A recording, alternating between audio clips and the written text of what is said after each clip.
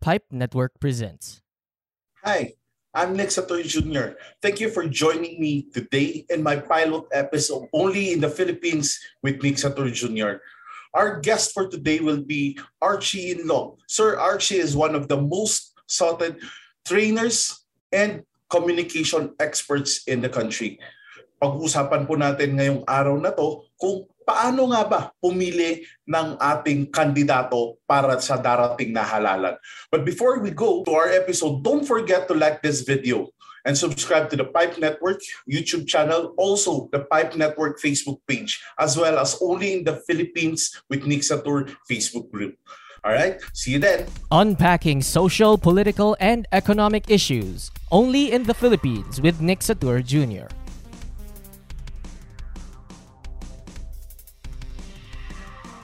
Thank you. Hi, good afternoon, Sir Archie. Long time no see, no? Ang tagal na Good natin afternoon, ulit. Nick. Yes, tagal natin. Great to see you again. Great to see you, sir. How are you doing? Doing well.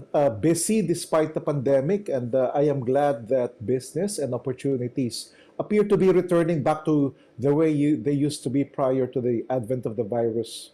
Yes, true enough, no? Bumabalik na lahat, no? And hopefully by next year, around second or third quarter, we'll be going back, or we'll be moving forward to the new normal, no, that we're waiting for. Depending on whose promise you believe. True enough, sir. True enough. So, did you hear somebody promise that? And do you believe the promise that the recovery will begin by then? Yeah. Depends who the promise. It depends who the promise can. And that is one of our discussions, no, for this afternoon. All right. So to everybody who's watching right now, good afternoon. Thank you for joining. I am Nick Satur Jr. of Only in the Philippines with Pipe Network. Today we will be learning from a good friend of mine, a co-trainer, one of the best trainers that I've ever known, Sir Archie Inlong. Sir Archie, maybe you could tell our viewers what you do. At a time like this, Nick, the bulk of my involvement, political coaching. So ito yung panahon na iniimbita ko ng mga kandidato, both at the national and the local level, to help them on two fronts. Una is to plan their campaign, which includes how they will communicate their message to the public. Yung pangalawa, ito yung paborito ko, helping them with communication skills. At medyo natutuwa ako kasi meron akong mga tinutulungang kandidato ngayon na napakabata. Ang pinakabatang kandidatong tinutulungan ko ngayon, 25 years old. At balak niyang maging mayor, punong lungsod ng isang napakahalagang lungsod dito sa ating bansa. So, yun ang aking pinagkakaabalahan ngayon. Pero pag hindi naman panahon ng kampanya, ako ay involved sa corporate training at saka sa government sector training. Yun, oo, no? And very timely yung pag-uusapan natin ngayon, sir. Pag-uusapan natin ay, bakit nga ba importante itong halalan? Why is it important that people need to practice their right of suffrage? No? Okay. So Nick, karaniwan, ang nadidinig nating sinasabi ng mga matatandang katulad ko, yung pagboto ay isang napakamakabayang tungkulin. Diba? If you love your country, vote. Nick, pwede bang sa pagkakataong ito, babalik ta rin ko muna yung pananaw? Yes, sir. Sige. Ladies and gentlemen, mga kababayan, dito sa particular na halala na to, pwede ba maging selfish naman kayo? Okay ba yun, Nick? Maging selfish. Maging makasarili muna kayo. Okay? Sige, sir. Nick, ang ibig ko lang naman sabihin ng maging makasarili ang mga kababayan natin. Dito sa harap ng ingay na ginagawa ng mga kandidato, kasama na ng mga kandidato ko ha, dito sa harap ng ingay na ginagawa ng mga kandidato, mahalagang ang una nating papakinggan, wag muna sila. Sarili muna natin. Tayo muna. Tayo muna. At ang batayan, ang basis ng pagpili natin, tayo. Tayo. So Nick, importante na baguhin natin yung pananaw ha, kasi dito ako natatakot, itong pinangangambahan ko. Kailangan malaman ng mga kababayan natin na ang sino mang kandidato at sino mang campaign team, ito in general to ang unang gagawin ng isang campaign team, quote-unquote, gagawa ng ingay. Let's make some noise. Di ba? Yes. Pag sinabi ng boss nila, sinabi ng isang political personality, Nick, mukhang may pagkakataon tayong tumakbo dito sa halalan. I think kailangan mag-umpisa na tayong mag-ingay. Yes, sir. That's the traditional na nangyari, no? Oo, at saka Nick, literally mag-iingay at saka figuratively nag-iingay. So dalawang klase ng ingay. Physical noise, yung gagawa na sila ng maraming mga materials, campaign materials, collateral, etc. Pero ang pangalawang ingay, ito yung emotional noise. Ito yung emotional noise, yan yung gumugulo sa isip natin at saka sa damdamin natin. Nasa advantage ng politiko yon pag magulo ang isip natin at saka magulo ang damdamin natin. Nasa advantage nila yon. Pero naka-disadvantage tayo. Dick, I'm speaking as a voter advocate na. Yes. Nasa panig ako ng botante. Pangalawa, kapag panahon ng halalan, ang sino mang kandidato, regardless, ang presentasyon niya sa sarili niya, ang pagpapakilala niya sa sarili niya sa ating mga botante, isa lang sa tatlong bagay o lahat ng ito. Ipipresenta niya ang sarili niya bilang Superman. Kaya kong gawin yan. Kaya kong pabangunin ang ating bansa. Okay, so yun ang una. Ang galing-galing ko. Ako si Superman. Okay, pangalawa, Savior, tagapagligtas. Tagapagligtas. Iaahon ko kayo. Panahon na para wakasan. Puro ganon. Yes. Ito pangatlo, santo.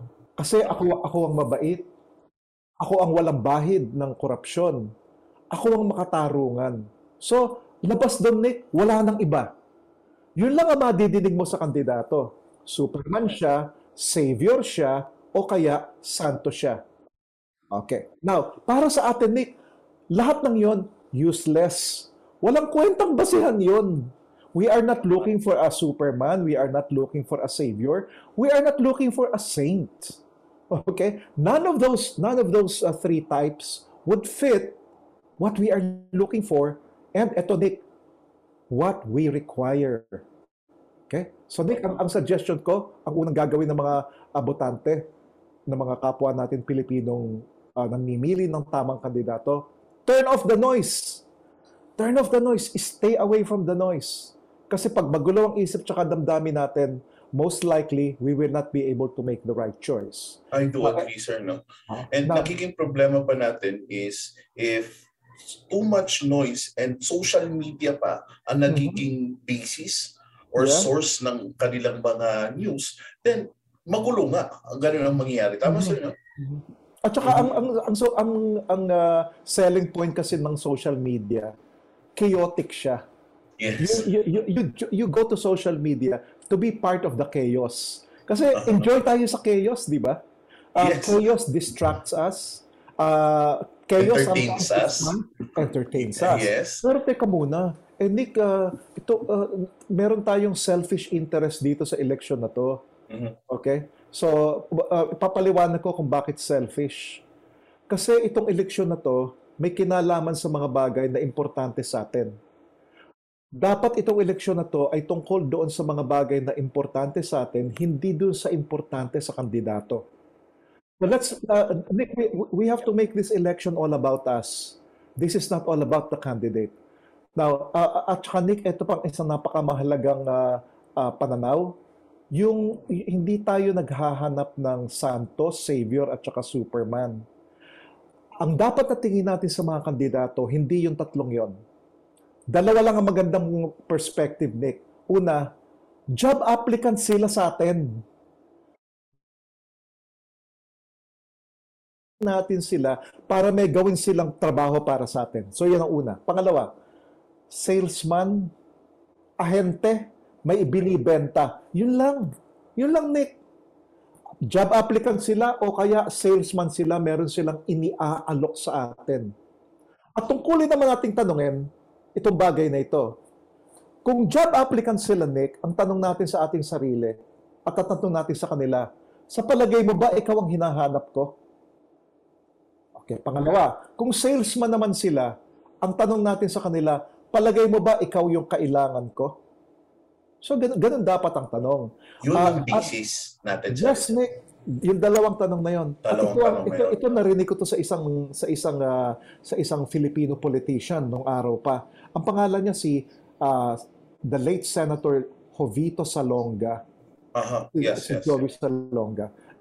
I-research na lang ng mga viewers natin. Google nyo na lang. Okay. Pero siya yung kauna-unahang presidential election na na-involve ako sa isang kandidato. Ang sabi niya sa akin ganito, alam mo Archie, kaya merong campaign period kasi yan ang humbling experience para sa bawat kandidato. At mahalaga na ipinapahiya nyo kami. Galing sa kanya yun Ito lang kasi ang pagkakataon na ang botante ang makapangyarihan. Yes. There is only one day every 6 years that we are really in power. So dapat hindi natin sila ipinipedestal. Hindi ko to words galing kay Salonga to Wag niyo kami ilagay sa pedestal. Anuhin niyo kami, ibaba niyo kami sa pedestal. Tapos, wag niyo kami ilalagay sa altar. Ilagay niyo kami sa ilalim ng microscope. Yes. Yun ang mga kailangan natin ngayon. No? Sorry, yun dapat ang approach natin, Nick. So, anong bottom line? Dapat hindi tayo na-mesmerize. Hindi tayo na-susway. Yes. Okay?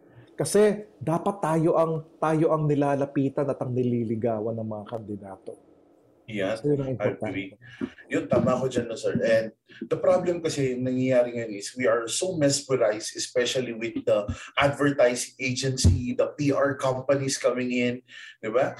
And yung mga iba, gumagawa na ng mga jingle nila, dance steps nila, and totally agree, sir. We should not be mesmerized. So sa ating mga viewers nandiyan, sa ating mga botante, I hope na ang basihan natin is number one, sabi ni Sir Archie, is that dapat sila ay aplikante.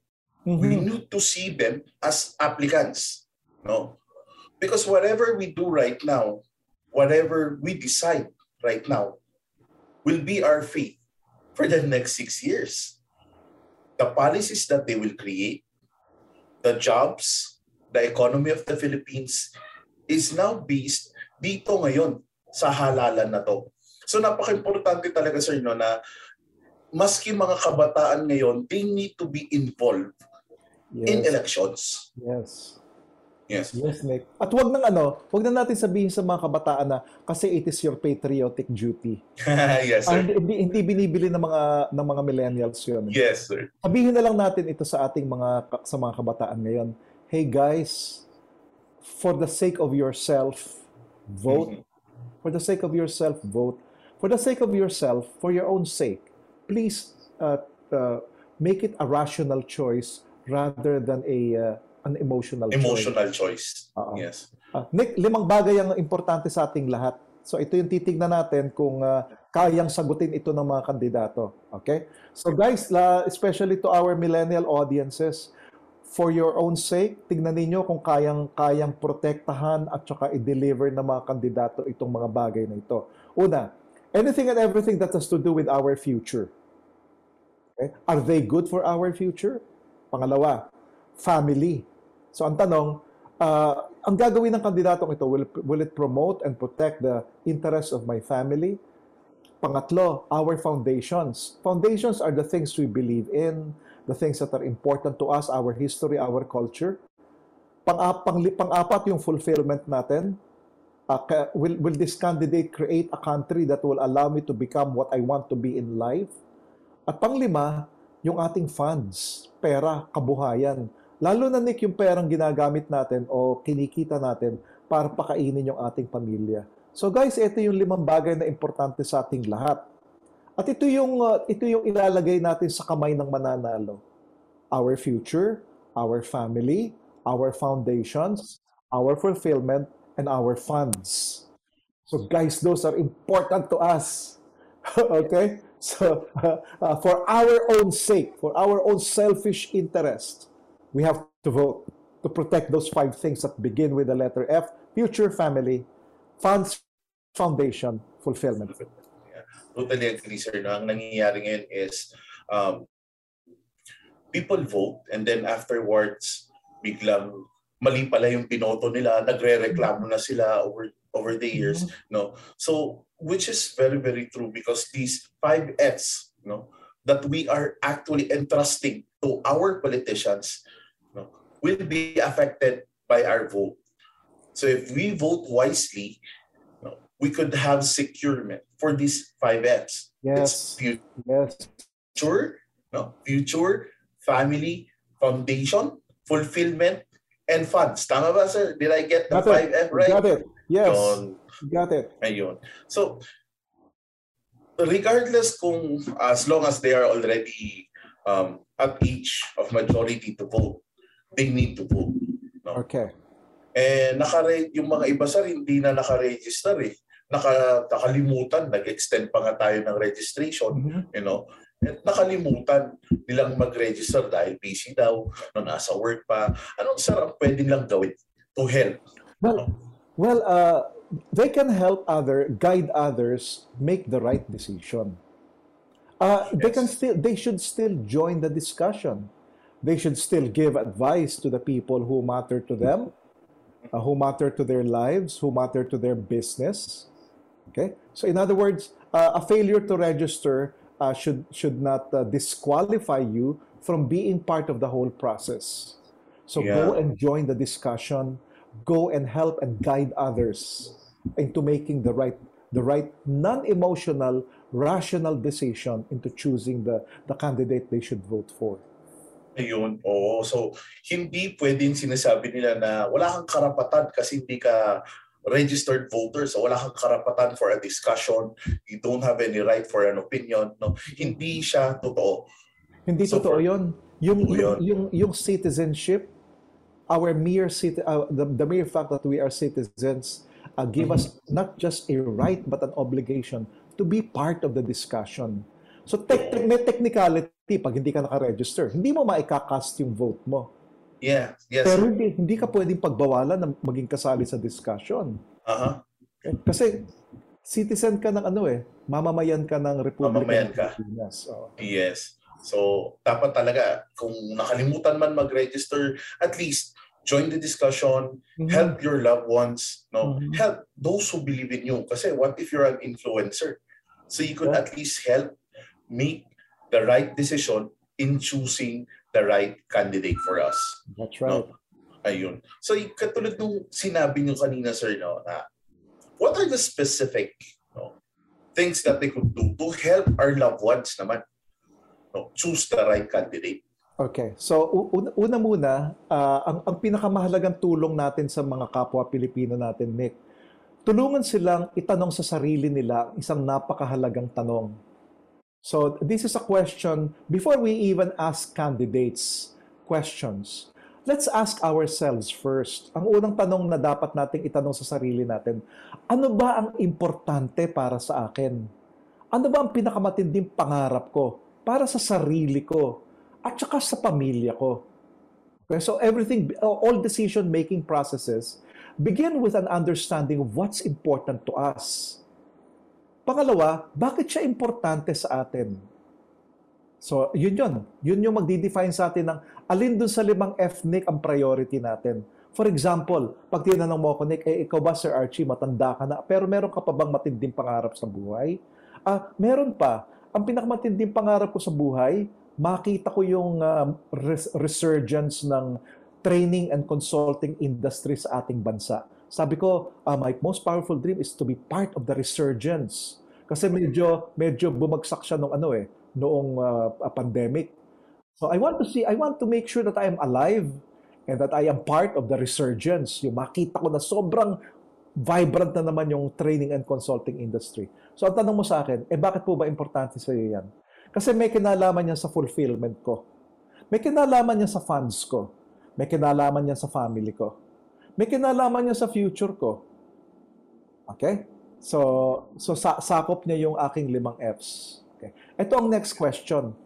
Anong dapat mangyari para matupad yung mga pangarap na yan? Well, ang importanteng mangyari, Nick, di makabangon ng ekonomiya.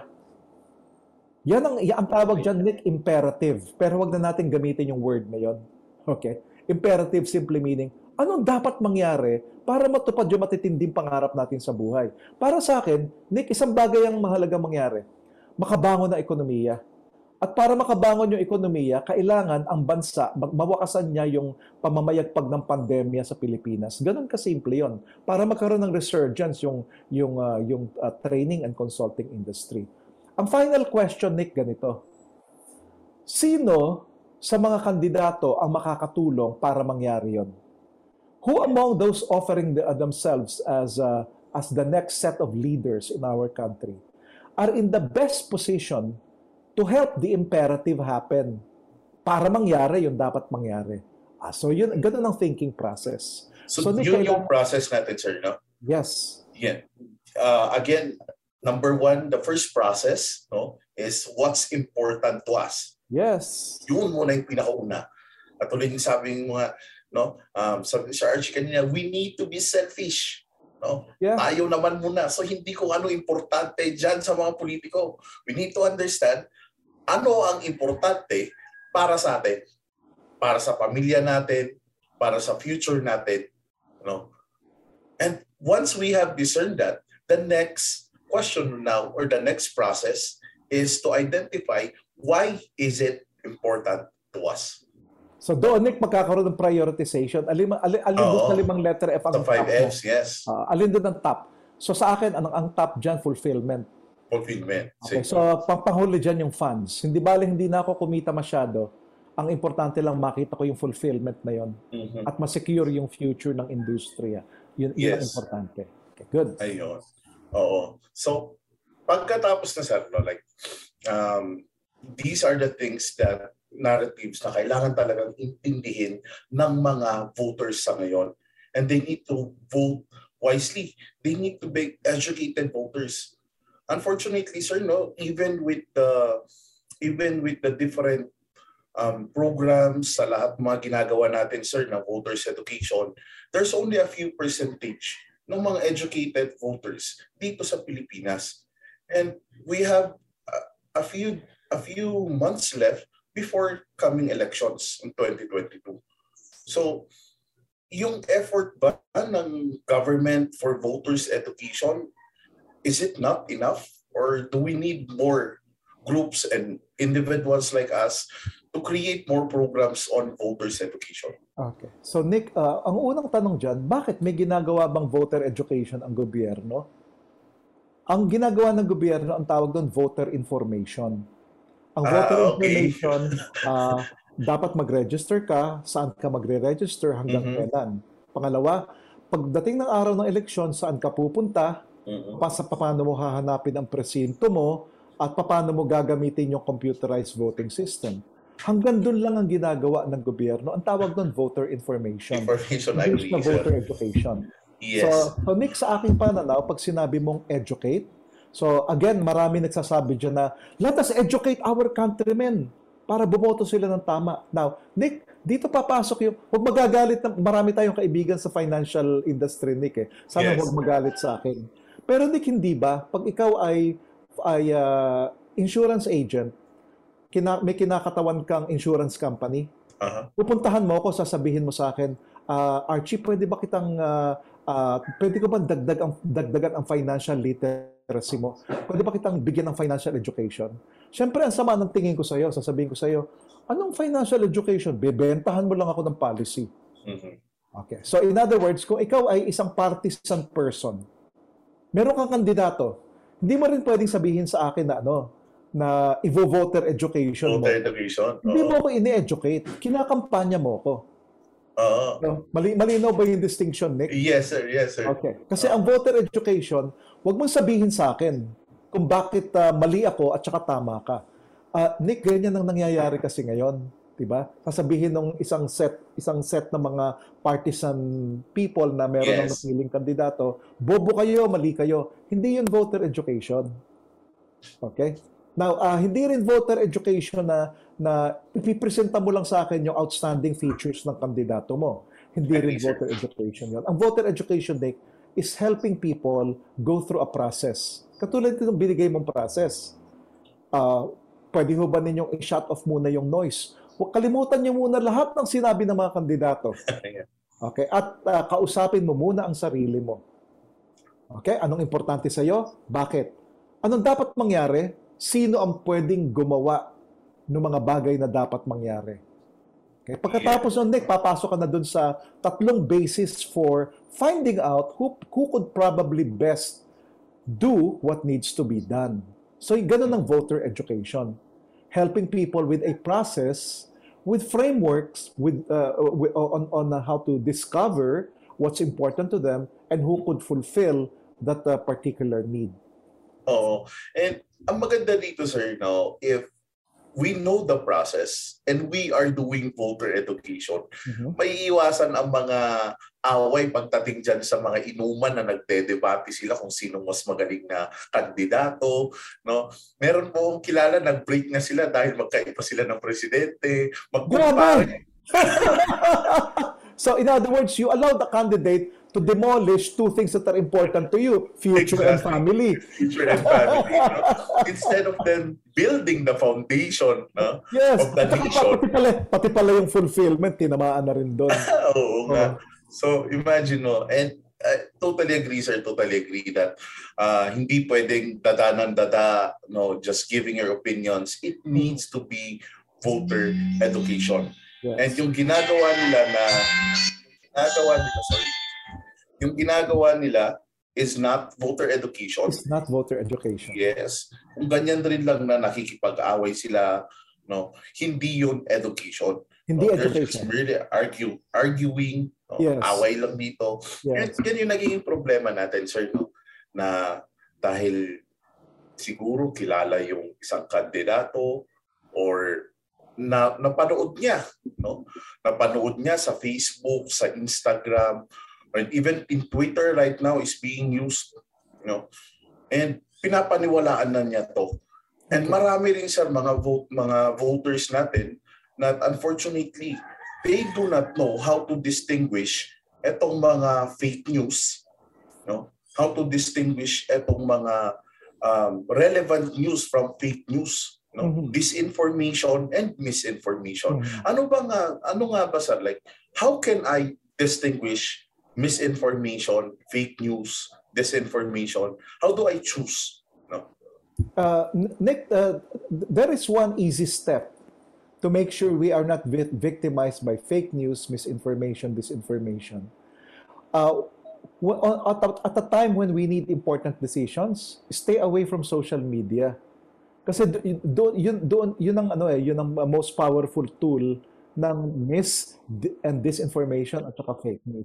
So kung gusto mong meron ka importanteng gagawin na decision, tapos gusto mo na rational, non-emotional yung decision na yon, talagang stay away from social media. So then you will have to do your own research. So medyo matrabaho, Nick, ano? Pero ang tawag natin dito, Nick, ito ang free market voter mentality. Free market voter mentality. Kasi sa pananaw ng kandidato, 4 na klase ang boto, Nick.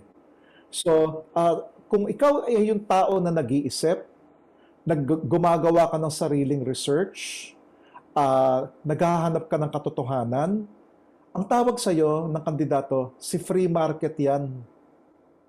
Okay? Si free market. Ano sila, hiwa-hiwalay, pero napakarami natin, Nick. Okay, pero tayo ang nag-iisip. Now, ang gustong mangyari ng kandidato sa free market vote, huwag tayong mag-isip. So, makikita mo lahat ng communication method ng mga kandidato ngayon, emotional. Napuna mo?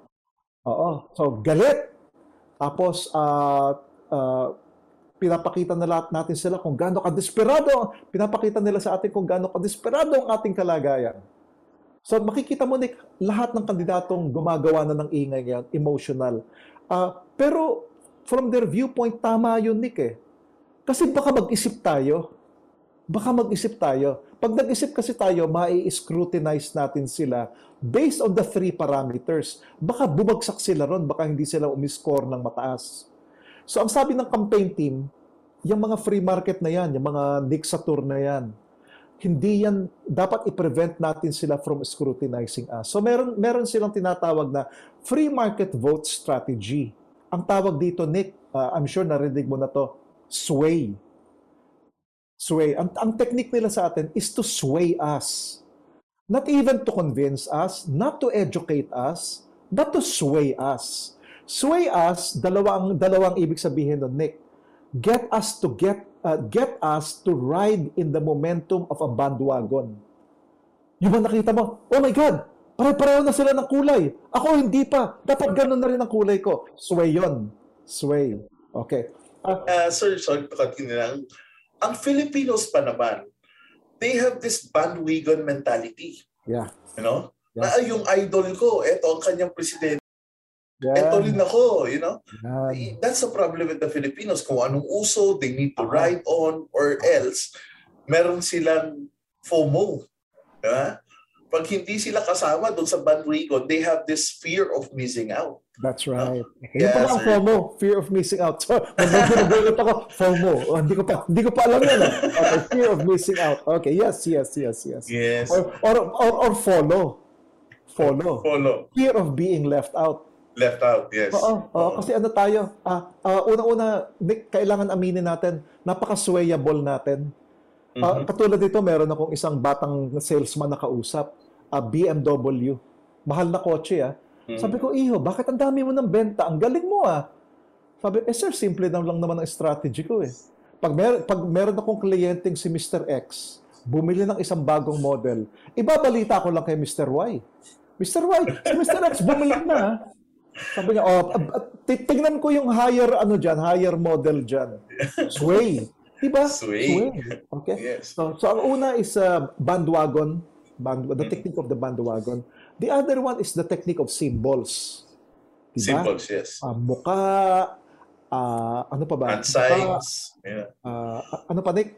The hand signs. Hand signs, mga ganon, diba?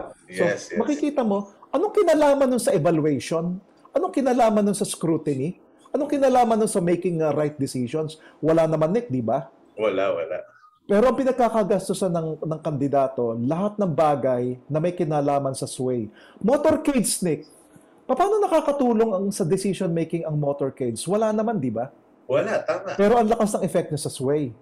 Yes. Diba kasi tataas ang heartbeat mo. Oh my God, ito na yung star-like quality ng isang kandidato. So, Nick, maganda lang na malaman natin na sinusway tayo. Sway. Okay? Now, Sway. Dapat ma-signal lang natin sa brain natin na this candidate is trying to sway me into voting for him or for her. So, tanongin natin sarili natin, okay lang bang masway ako? So, kung masusway ang isang kaibigan ko, Nick, hindi ko naman siya i-judge. Yes. Hindi ko rin siya pipigilan. Kasi some people love being swayed. Kasi meron siyang momentary ano man tawag doon?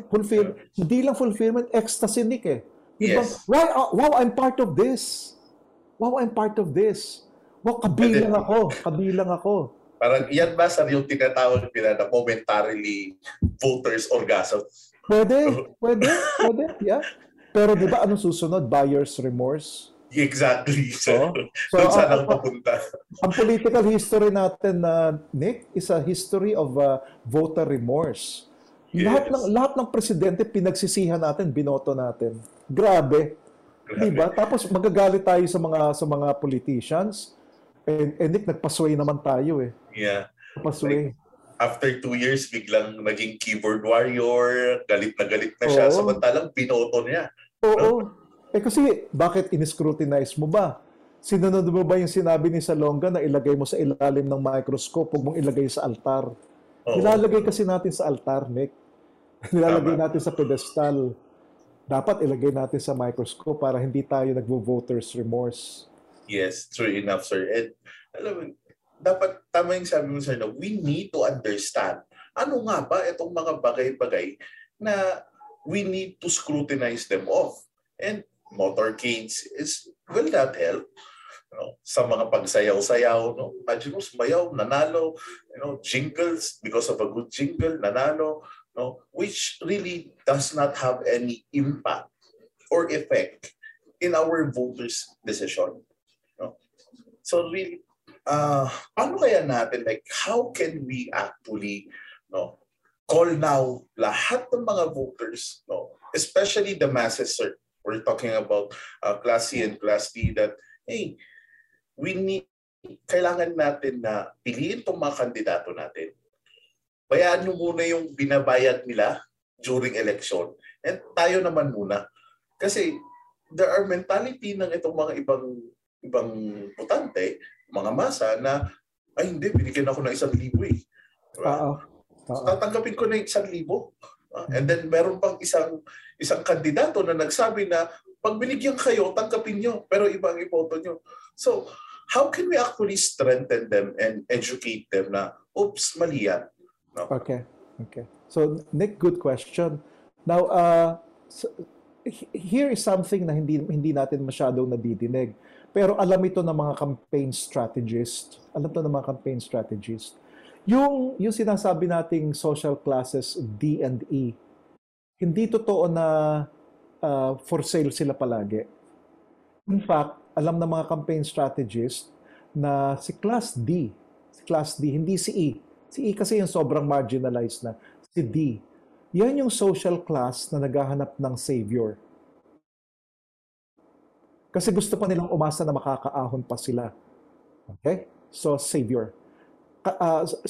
Ang pagligaw sa Class D ng mga kandidato is to present themselves as a savior. Si E ang tawag talaga ng mga kandidato dyan, ng mga campaign teams. Merchant vote yan. Merchant vote. Yeah. Si merchant vote, ito yung mga tao na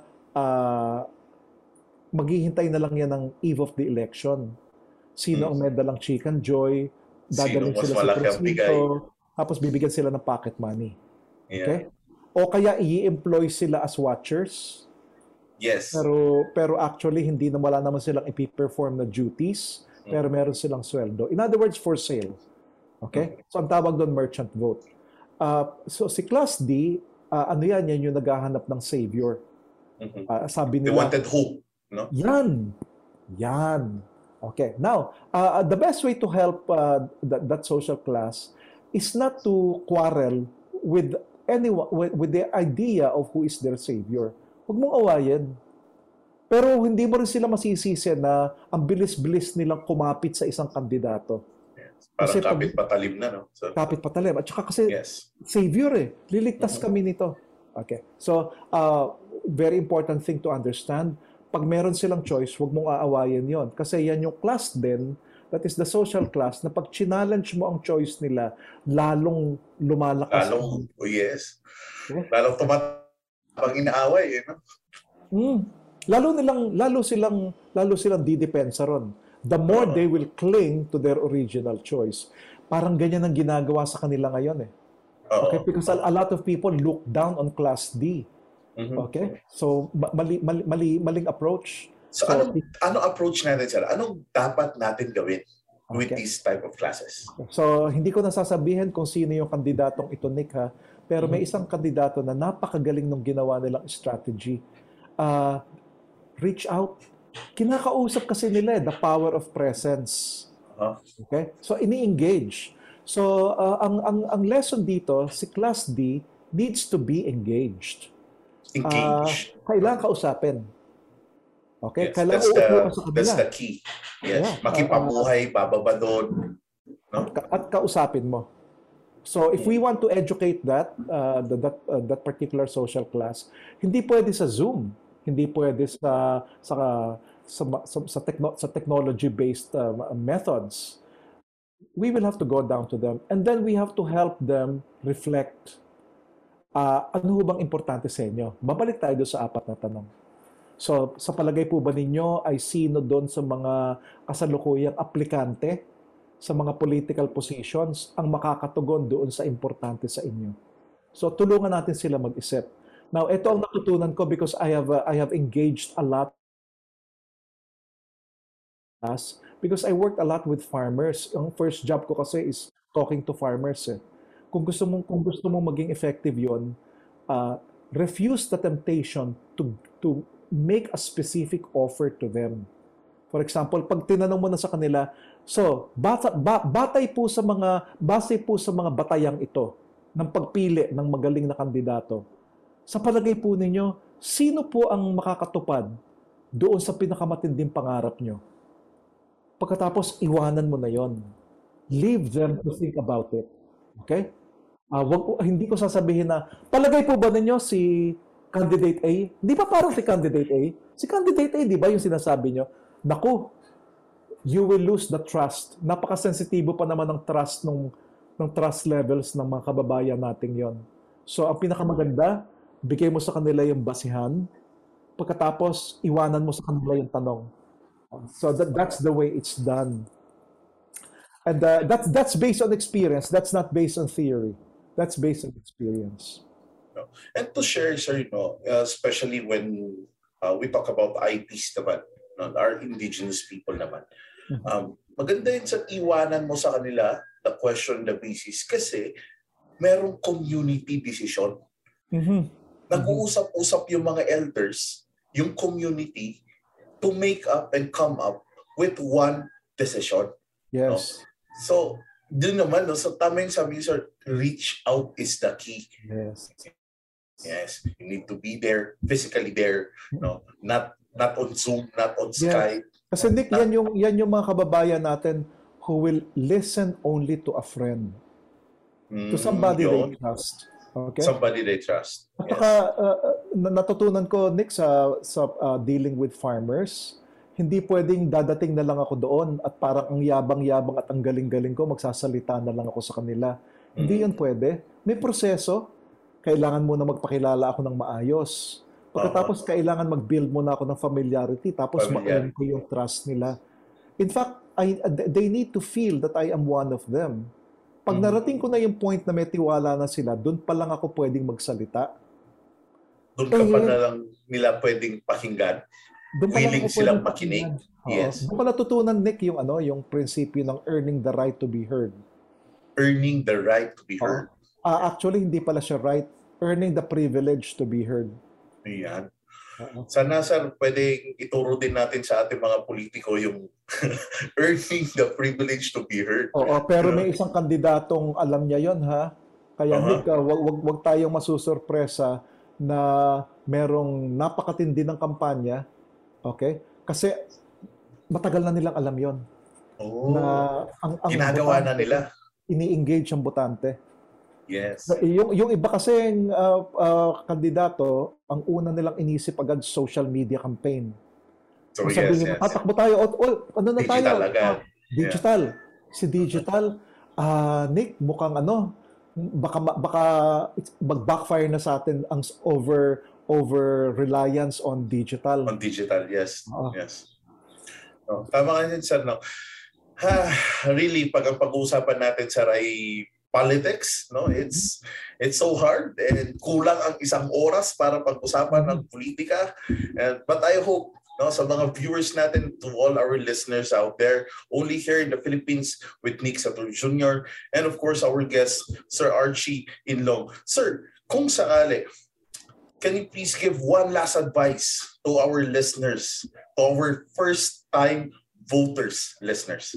Okay, so ladies and gentlemen, uulitin po natin ang mahalagang payo, ha. This is the time to be selfish. So, unahin natin yung interest natin. Ano ba ang interest natin? Ang future natin, ang family natin, ang foundations natin, ang fulfillment natin, at saka ang funds natin. Tapos, look at the candidate as an applicant, look at the candidate as a salesman, and then measure them. Put them under the microscope, scrutinize them. Tatlong bagay yung hanapin natin. Meron ba siyang performance? Ano ang pagkatao niya? Pagkatapos, ito yung pangatlong batayan, Nick, letter P. Who are the people behind them? Okay, so performance, pagkatao, at saka who are the people behind them? Kasi yung tatlong bagay na yung pag pinagsama-sama natin, yun ang magbibigay sa atin, Nick, ng indication. Kaya ba niyang ibigay sa akin yung hinahanap at kailangan ko? At kaya ba niyang tuparin sa akin yung sinabi niya nung iniaalok pa lang niya ang sarili niya sa akin bilang aplikante dito sa elective position na ito? There is one day every 6 years that we are really so powerful, Nick. That's on election day. But let's make sure that we all come out feeling really powerful and exercising that power come election day. Yes, okay. So, come election day, tayo naman, let's be selfish, sabi nga, and we need to have a basis on how to choose our candidates. Let's not make our decisions Emotional, let's make it rational. So we base it on number one, performance, pagkatao, no, and the people behind the candidate. When we say people behind the candidate, this includes the party list, no? This includes the people, the friends, no? Yung mga businesses na ginagawa niya, no, yun. So ito yung magiging basehan natin. Hindi po pwede na ang basehan natin ay nasa jingle, nasa sayaw, o nasa hand signs, kulay, o ano pa man. No? Ayan. Pagpatawad po ninyo, kulang po ang ating oras. No? As much as we would like to continue this, maybe we could have a part 2, no? Only in the Philippines with Nick Satur Jr. and of course our guest, Sir Archie Inlong. No? Sir Archie, thank you very much for being here, being part of my pilot episode, the first episode in Only in the Philippines with Nick Satur Jr. Thank you for watching on YouTube or listening on Spotify. Don't forget to like this video and subscribe to the Pipe Network YouTube channel. Also, like the Pipe Network Facebook page as well as the Only in the Philippines with Nick Satur Jr. Facebook group.